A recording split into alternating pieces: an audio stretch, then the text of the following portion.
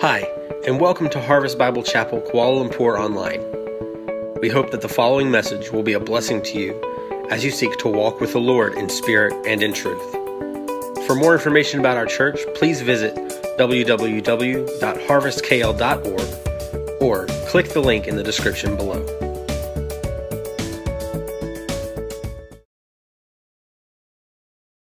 We have been going through Ephesians as a church. This is week 4, and we are in chapter 4. First week, Ephesians 1, we were reminded that the church is God's. And through Christ, we've been brought into community with each other. In Ephesians 2, we saw how we are a diverse body brought together by Christ, bringing down the dividing wall of hostility between us. In Ephesians 3, we are told that the church is God's eternal plan to make himself known throughout the cosmos. In other words, beyond here into the heavenly realms. And as such, the church has a mission to proclaim Christ everywhere to everyone. This week we are in Ephesians 4.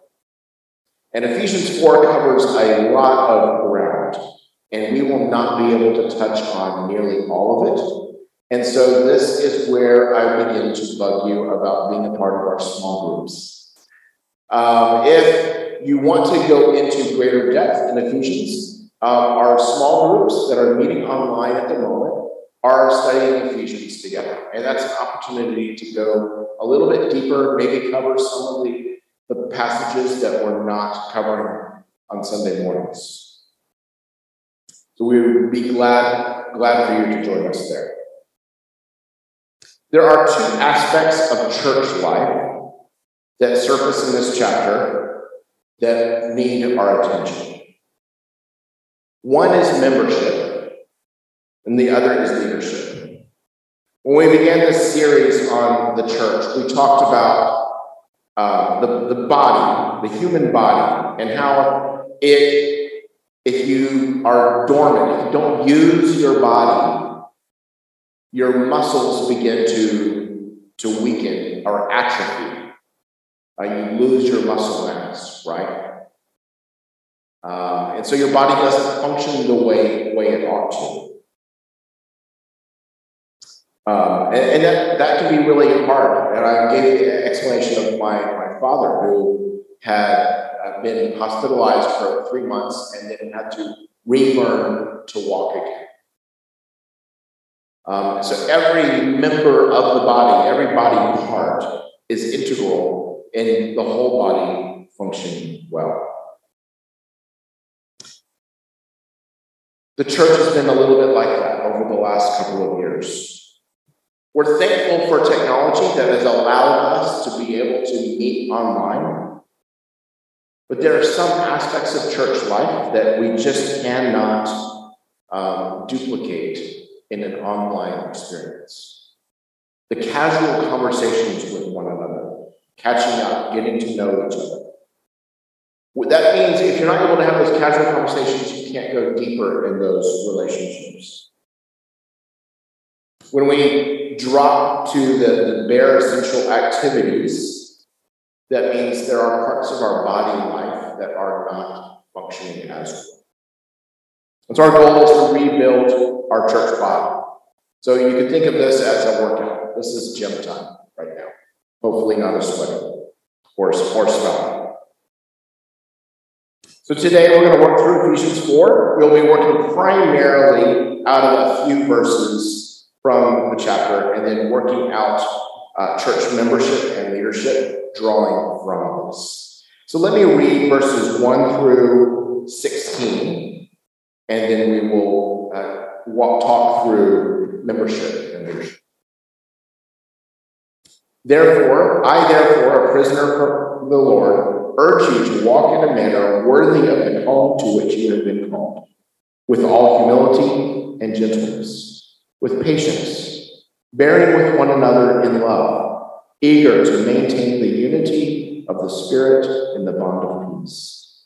There is one body and one Spirit, just as you were called to the one hope that belongs to your call. One Lord, one faith, one baptism, one God and Father of all, who is over all, and through all, and in all. But grace was given to each one of us according to the measure of Christ's gift. Therefore it says, when he ascended on high, he led a host of captives, and he gave gifts to men. In saying he ascended, what does it mean that he had also descended into the lower regions, the earth? He descended is the one who also ascended far above the heavens, that he might fill all things.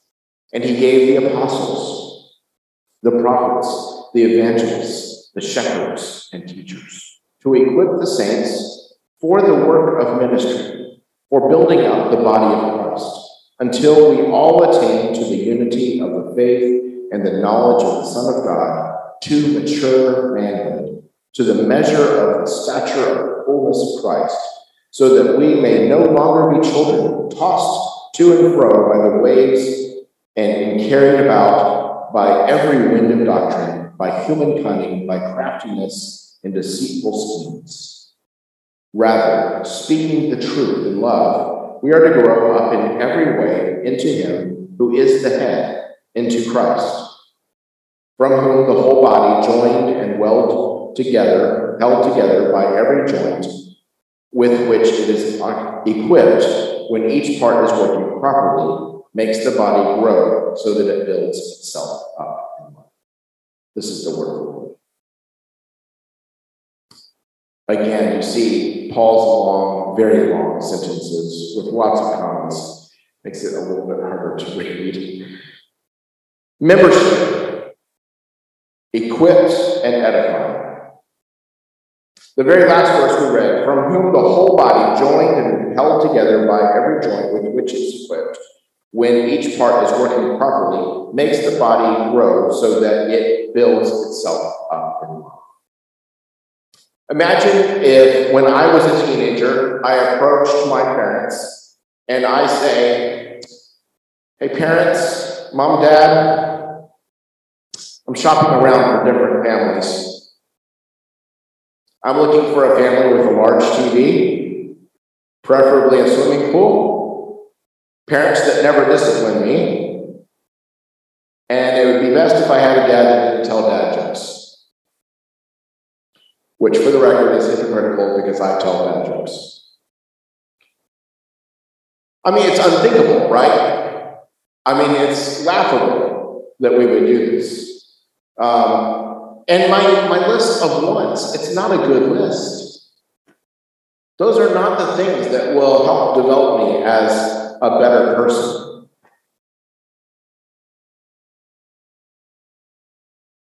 Or create a safe space for a kid to be who he needs to be without, the masks that a kid sometimes needs to put on. It can be easy to approach the church in the same way. I want upbeat music, a preacher who is funny. Sorry about that. And a kids program that I don't have to help with. I can just drop my kids off at. We live in an age of choices. And that's good in many ways. But it can subtly change our mindset to think about what I want. What my demands are. Membership is a tricky topic. And when we talk about membership, we sometimes think about other types of membership in our world, like club membership, bank membership, gym membership. And that becomes a focus on what are the benefits? What's the interest rate at the bank? What does the club get me in terms of activities or status? Will the gym really make me fit and skinny? I've heard of Christians speak about the church in the same way. They speak about church membership like They go around church shopping. One person might be looking for a beautiful sanctuary in which to worship, high church music, intelligent preaching. Another person might be looking for preaching with good stories and a really robust children's program. Another person might be simply looking for a spouse in singles ministry. And the truth is, we all do this in some measure. We all bring a consumeristic mindset into our church life. We choose a place to live in the same way. We choose a phone plan like this. We choose our gym based on this. We've been conditioned by the world to think about choices and our personal desires and go from there. But this isn't the way the Bible speaks of church membership. The Bible uses images to help us understand what the church is supposed to be. And two of these really common ones that we're going to talk about this morning are family and body. Both of these help us understand membership in a little bit more detail. In Ephesians 2:19, it says that we are members of the household of God. In other words, family. The church is like a family. And when we are members of a family, we don't choose our family, especially not based on a benefits package. Family members carry responsibility to serve each other, to care for each other. Family members do not sacrifice because of what they can gain. They sacrifice because that's their family. The other image that is used in Ephesians and throughout the New Testament is the body. We are each to be members of the body. Ephesians 4:16 describes the whole body as functioning best when all of the body parts are equipped and working properly. About, 3 months ago, I started to feel growing pain in my right shoulder. And I didn't know what happened. We had just moved. Maybe I lifted something and it did something. Maybe I slept on it wrong. I didn't know. I went to the doctor, got it tested. I was afraid something was ripped. It just got worse and worse. So they checked and it said, no, nothing's torn, but it's all inflamed. So it's something called frozen shoulder. But what that meant is I was scared that something was torn. I didn't use my right arm, for a whole lot for a couple of months. And it got worse and worse. In the same way, my not using my arm meant my arm got worse, even though there would be pain in using my arm. And then you start to realize all of the things that you need a functioning arm for, right? I'm left-handed, so there at least is that. But if you have one arm not working well, try putting on a t-shirt or taking off a t-shirt or putting on a belt. Those are hard tasks, let me tell you. But then you suddenly become aware about how important each body part is. And that's what this image is intended to convey, what Paul is trying to say to the church, that every member of the church is important for church life. There are some people that you maybe see up in the front, but there are so many more people doing things every week in small group, in serving in different ways, in preparing for our time together. All are contributing in vital ways. Romans 12:3-5 adds more to this idea of membership of the body. It says this: "For by the grace given to me, I say to everyone among you, not to think of himself more highly than he ought to think, but to think with sober judgment, according to the measure of faith that God has assigned. For as in one body we have many members, and the members do not all have the same function, so we, though many, are one body in Christ, and individually members one of another.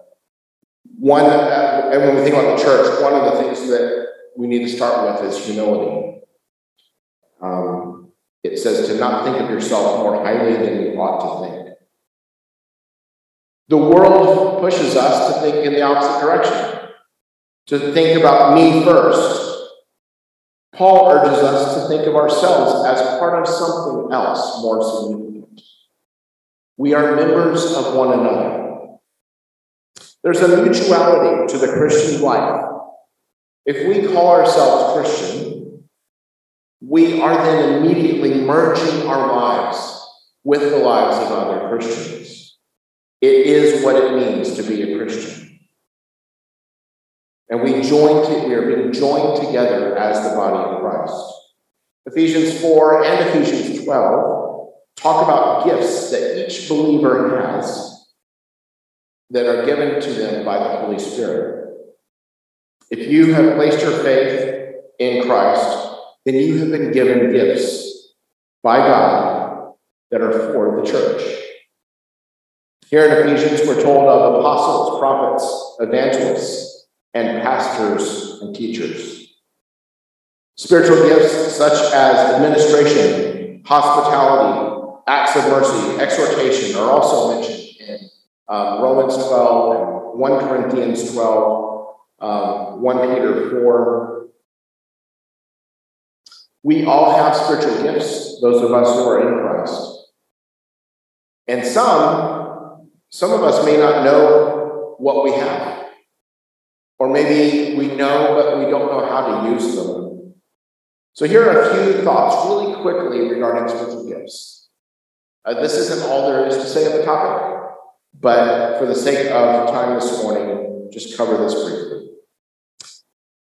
There's not a set list of spiritual gifts. Each time they're listed in the New Testament, they differ. The list differs.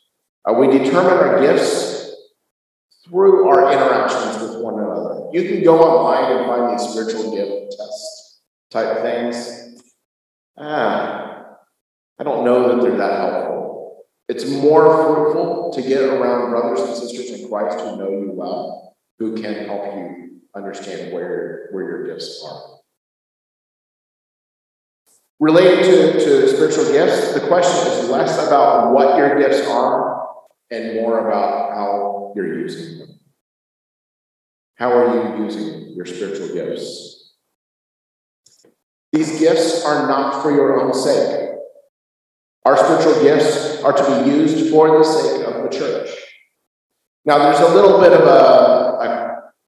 a little caveat there. Some gifts are used within the church, like teaching, administration, leadership. There are other gifts that are also used for the church, but they may be used for the mission of the church. Evangelism, acts of mercy, apostleship.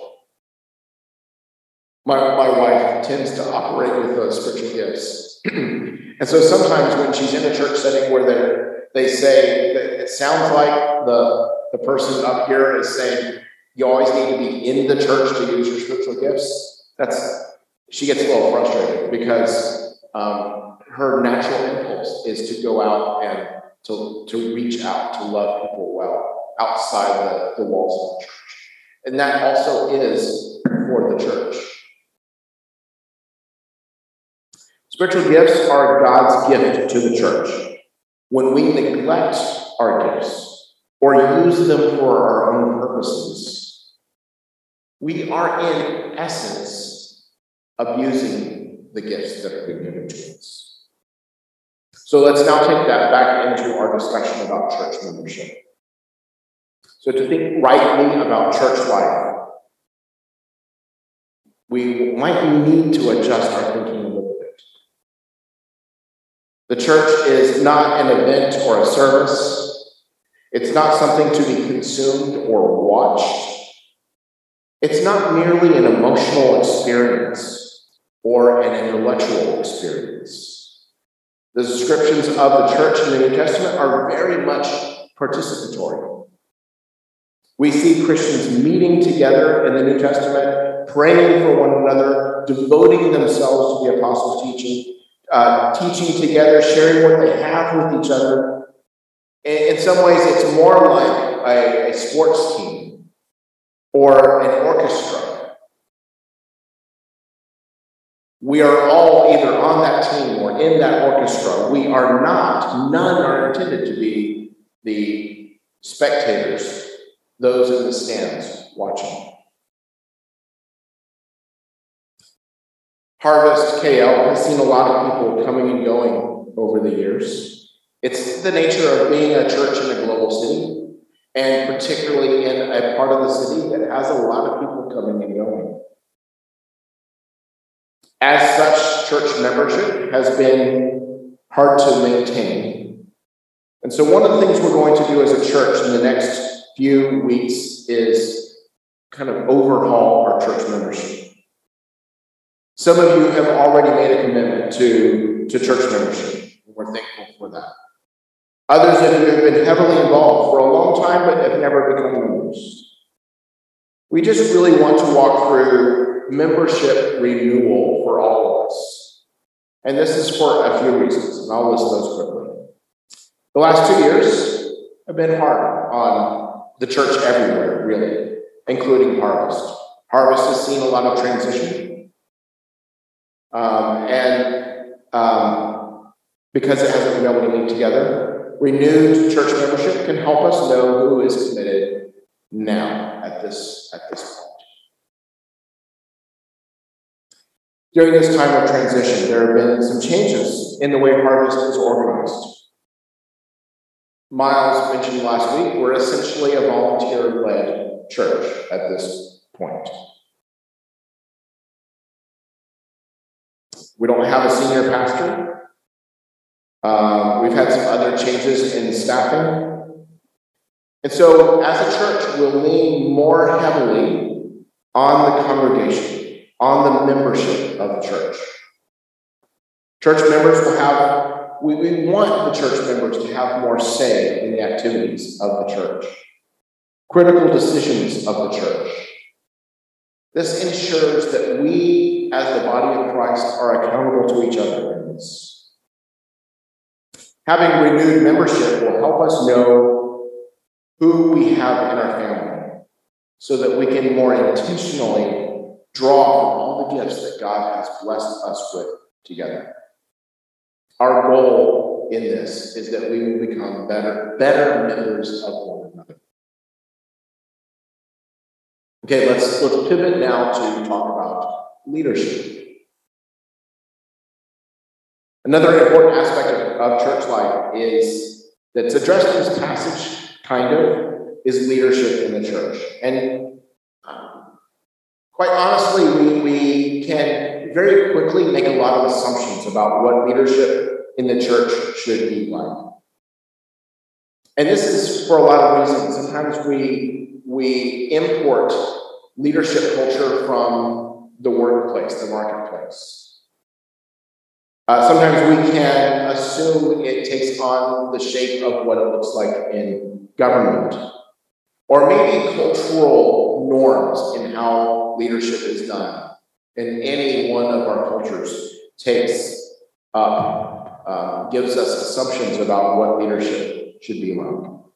But to be honest, most of the world's examples of leadership, whether from the corporate world, government, or any of our cultural backgrounds, goes against the biblical understanding of leadership. Let's read from Ephesians 4:11-14.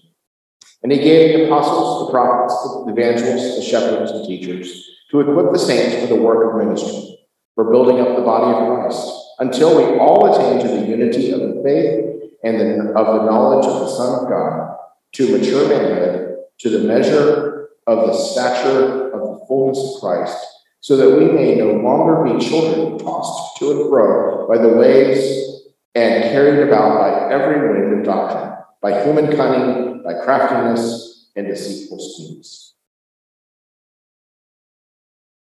Since our time is limited this morning, we will not be able to cover this topic as much as it needs to be. But I do want to briefly cover the why of leadership and the who of leadership. And another time talk about the how of leadership. First, the why of leadership. According to this passage, Paul lists the people he has given to the church to provide leadership. Apostles, prophets, evangelists, shepherds, and teachers.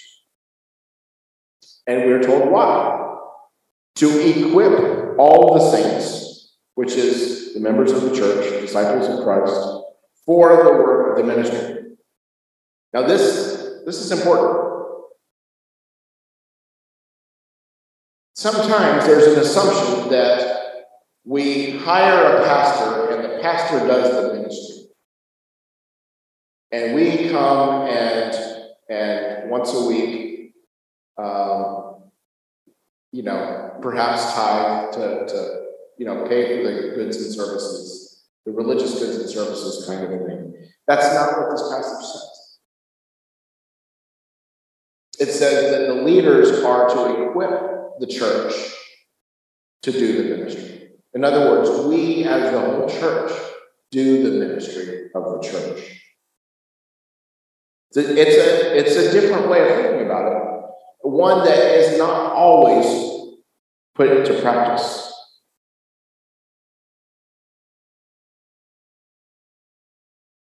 Sometimes when someone is sick, the expectation is that the paid pastor do the visitation and pray. Sometimes there's even an assumption that the pastor has somehow more effective prayers than the other members. Church, I want to say to you that that's not Christianity. That's sourced in other belief systems that we accidentally imported in. Sometimes we expect, maybe we have a friend that we want to hear the gospel, and we bring them to the pastor so they can hear the gospel. It's the same thing. If you have had an experience with Christ, if you know Christ, then you have access to the Creator God in the same way the pastor does. You can pray for your sick family member, your sick friend, your sick church member.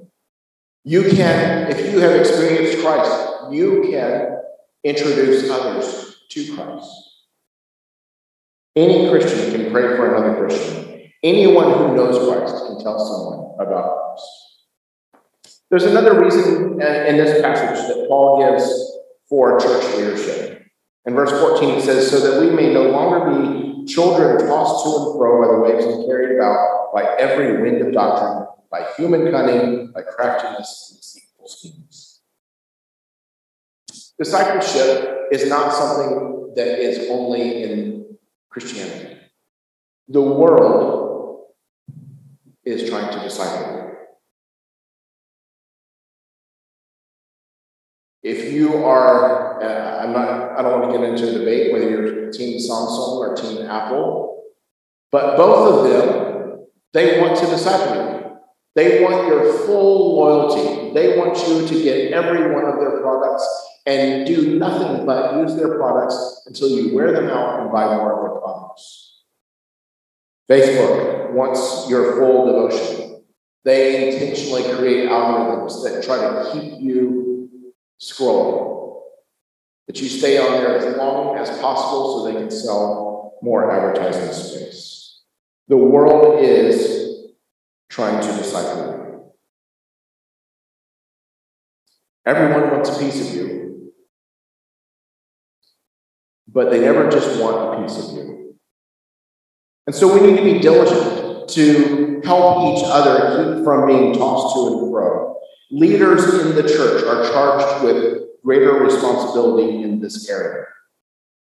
The leaders in the church have a responsibility to ensure the teaching and the doctrine of the church are biblically sound and edifying to the body.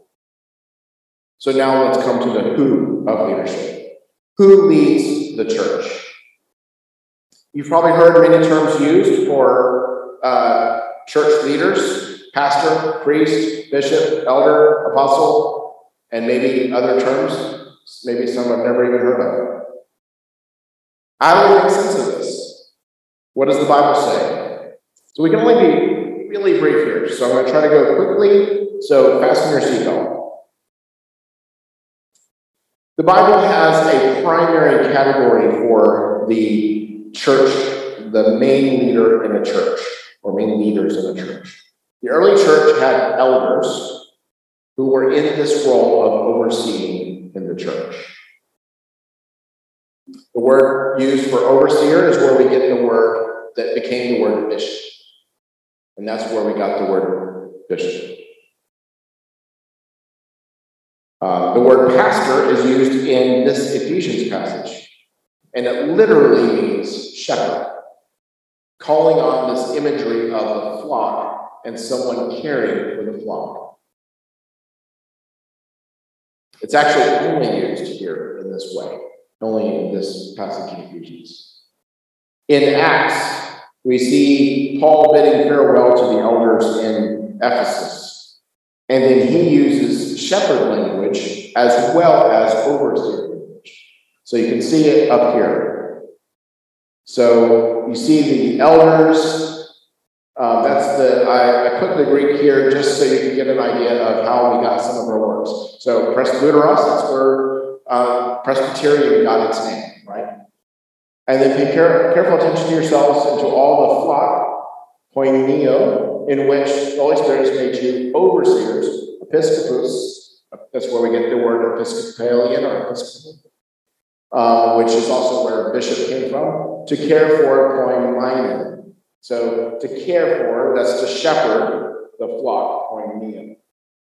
All right, nerd session is over. My point is simply this. There are these three words: pastor, overseer, and elder. And in the New Testament, they are used interchangeably for the same office, same role. In Harvest, Dan and Gurpreet are currently serving as elders, as pastors. I don't know, they might wing them out to be called pastor because we've taken on different language with the word pastor than we have with elder. But in the New Testament, they are the same thing. What makes this a little bit complicated is sometimes in church culture, we've come to call anyone in ministry whatsoever pastor so-and-so. And it's meant to be just a sign of respect, right? But it can be a little confusing. You know, if you are a pastor, what is the flock that you pastor? So here are just a few things about elders as we begin to think about elders. And so where I'm going with this in the big picture with Harvest is as we develop church membership, our church membership will have a part in choosing elders going forward. And so we want to be in this process of developing leaders in our church. So here are a few thoughts regarding elders in the Bible. And at some point, if these things cause questions for you and you want to talk further, I'm glad to. If you want to come find me after the church service, or write an email to me, feel free to do so. Elders are to oversee and equip the church for ministry, not to do the ministry of the church. They will participate with the rest of the church in doing the ministry. It doesn't mean like they just sit back and watch everyone get to work, people. I don't mean to communicate that. What I mean is they work in the ministry of the church alongside the rest of the church.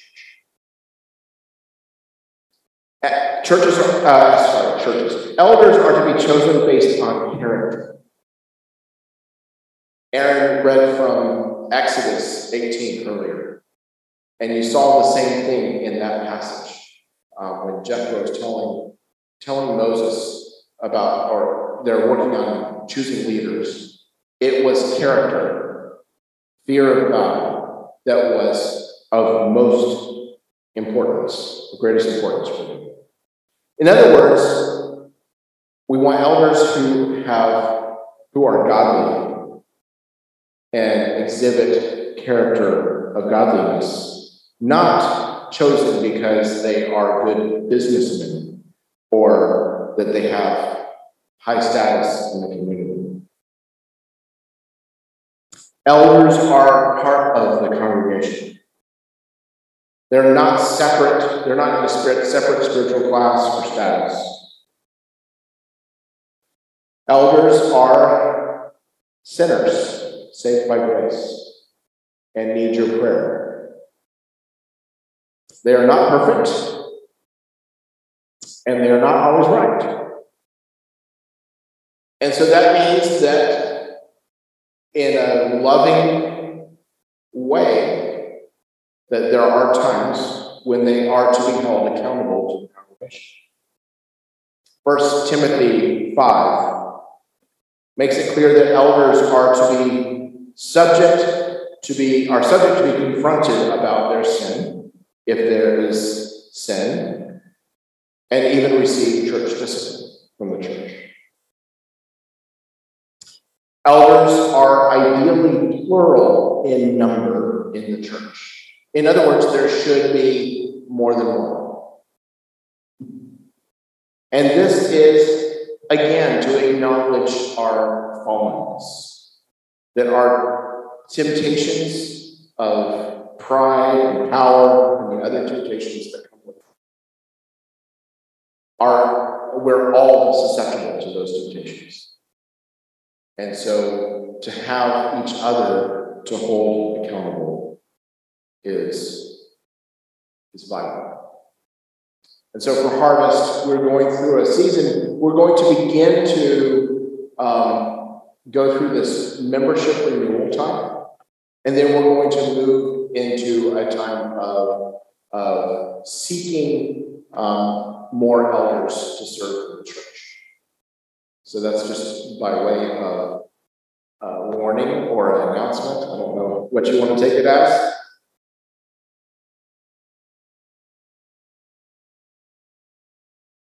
Although we're thankful for elders and know we need elders in our church, we also need to say that elders are not the final authority of the church. And this is good, because we've already established that elders are fallen with the rest of us.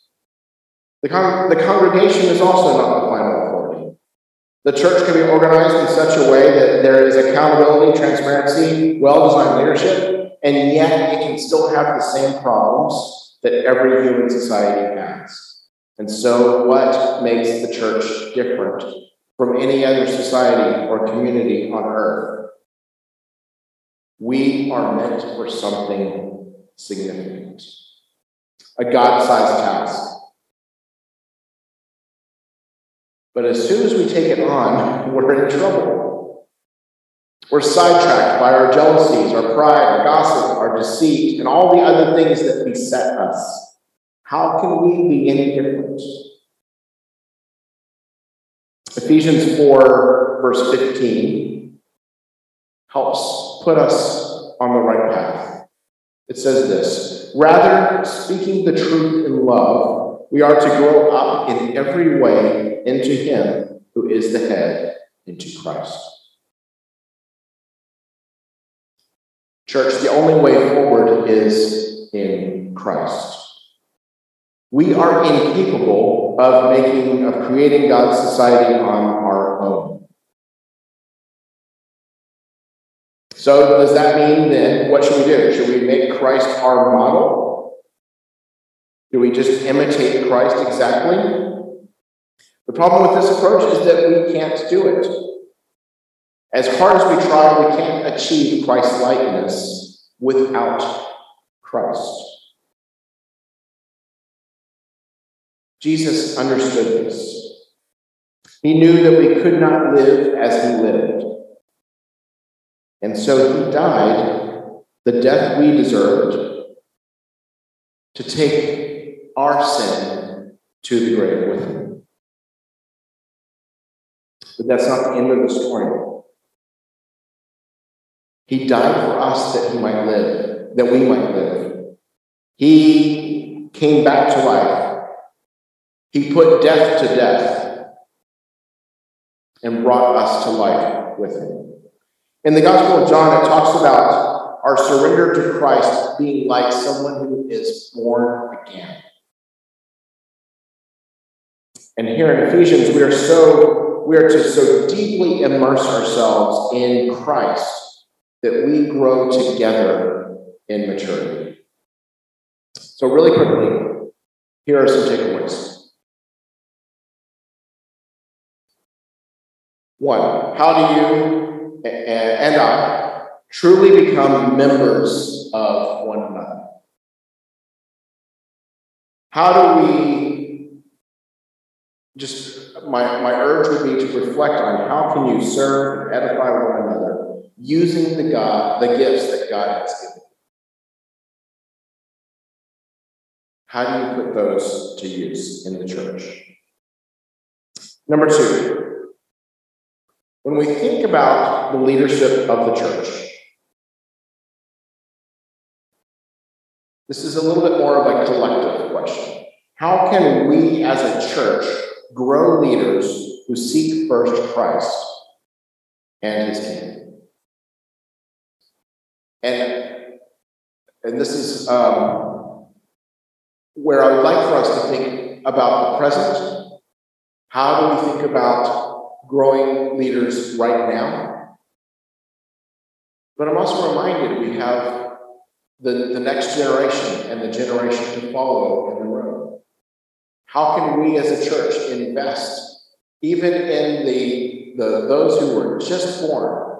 How are we going to invest in them so that they become the leaders, godly leaders of our church? Lastly,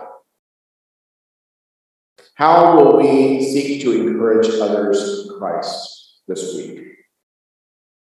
So in the one before that, I'm challenging you to think big picture, long term. And now we're drawing this into, all right, what are you going to do this week? How will you encourage others in Harvest this week? I want to end with a quote from a German theologian by the name of Dietrich Bonhoeffer. His name is a fun one to say. Like if you accidentally hit your thumb with a hammer, instead of saying a naughty word, you can just say Dietrich Bonhoeffer, and you'll feel better. He wrote a book called Life Together, and he has a kind of an unusual way of communicating. He's an intense guy, but I think it's a really beautiful way of putting it. He says this: God has willed that we should seek and find his living word in the witness of a brother, in the mouth of man. Therefore, the Christian needs another Christian who speaks God's word to him. He needs him again and again when he becomes uncertain and discouraged, for by himself he cannot help himself without belying the truth. He needs his brother man as a bearer and proclaimer of the divine word of salvation. He needs his brother solely because of Jesus Christ. The Christ in his own heart is weaker than the Christ in the word of his brother. His own heart is uncertain. His brother's is sure. The Christian life is not intended to be a solo life. It's hard in our world. It drives us to individualism and to making decisions that are self-serving, to think in this way.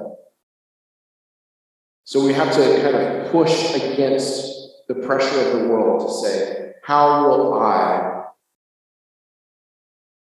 be the voice of Christ in someone else's life this week and every week thereafter? Will you pray with me? Father, we thank you for the church. But we also thank you that the church is not in our hands, that it is in your hands. And so, Father, as we talk about these issues of membership and leadership,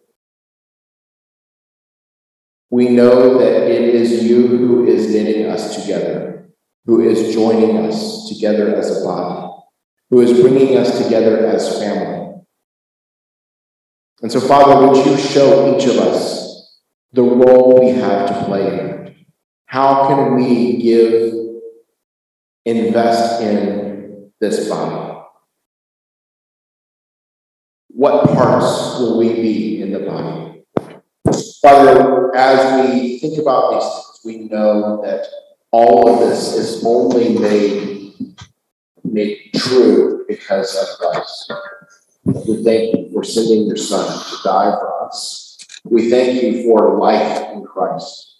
Father, I pray for each of us that we might dwell with Christ this week, but that we also might encourage one another, that we might find ways to pray for one another, love one another well, encourage one another with Christ going forward, that we might be built up together as Christ's body.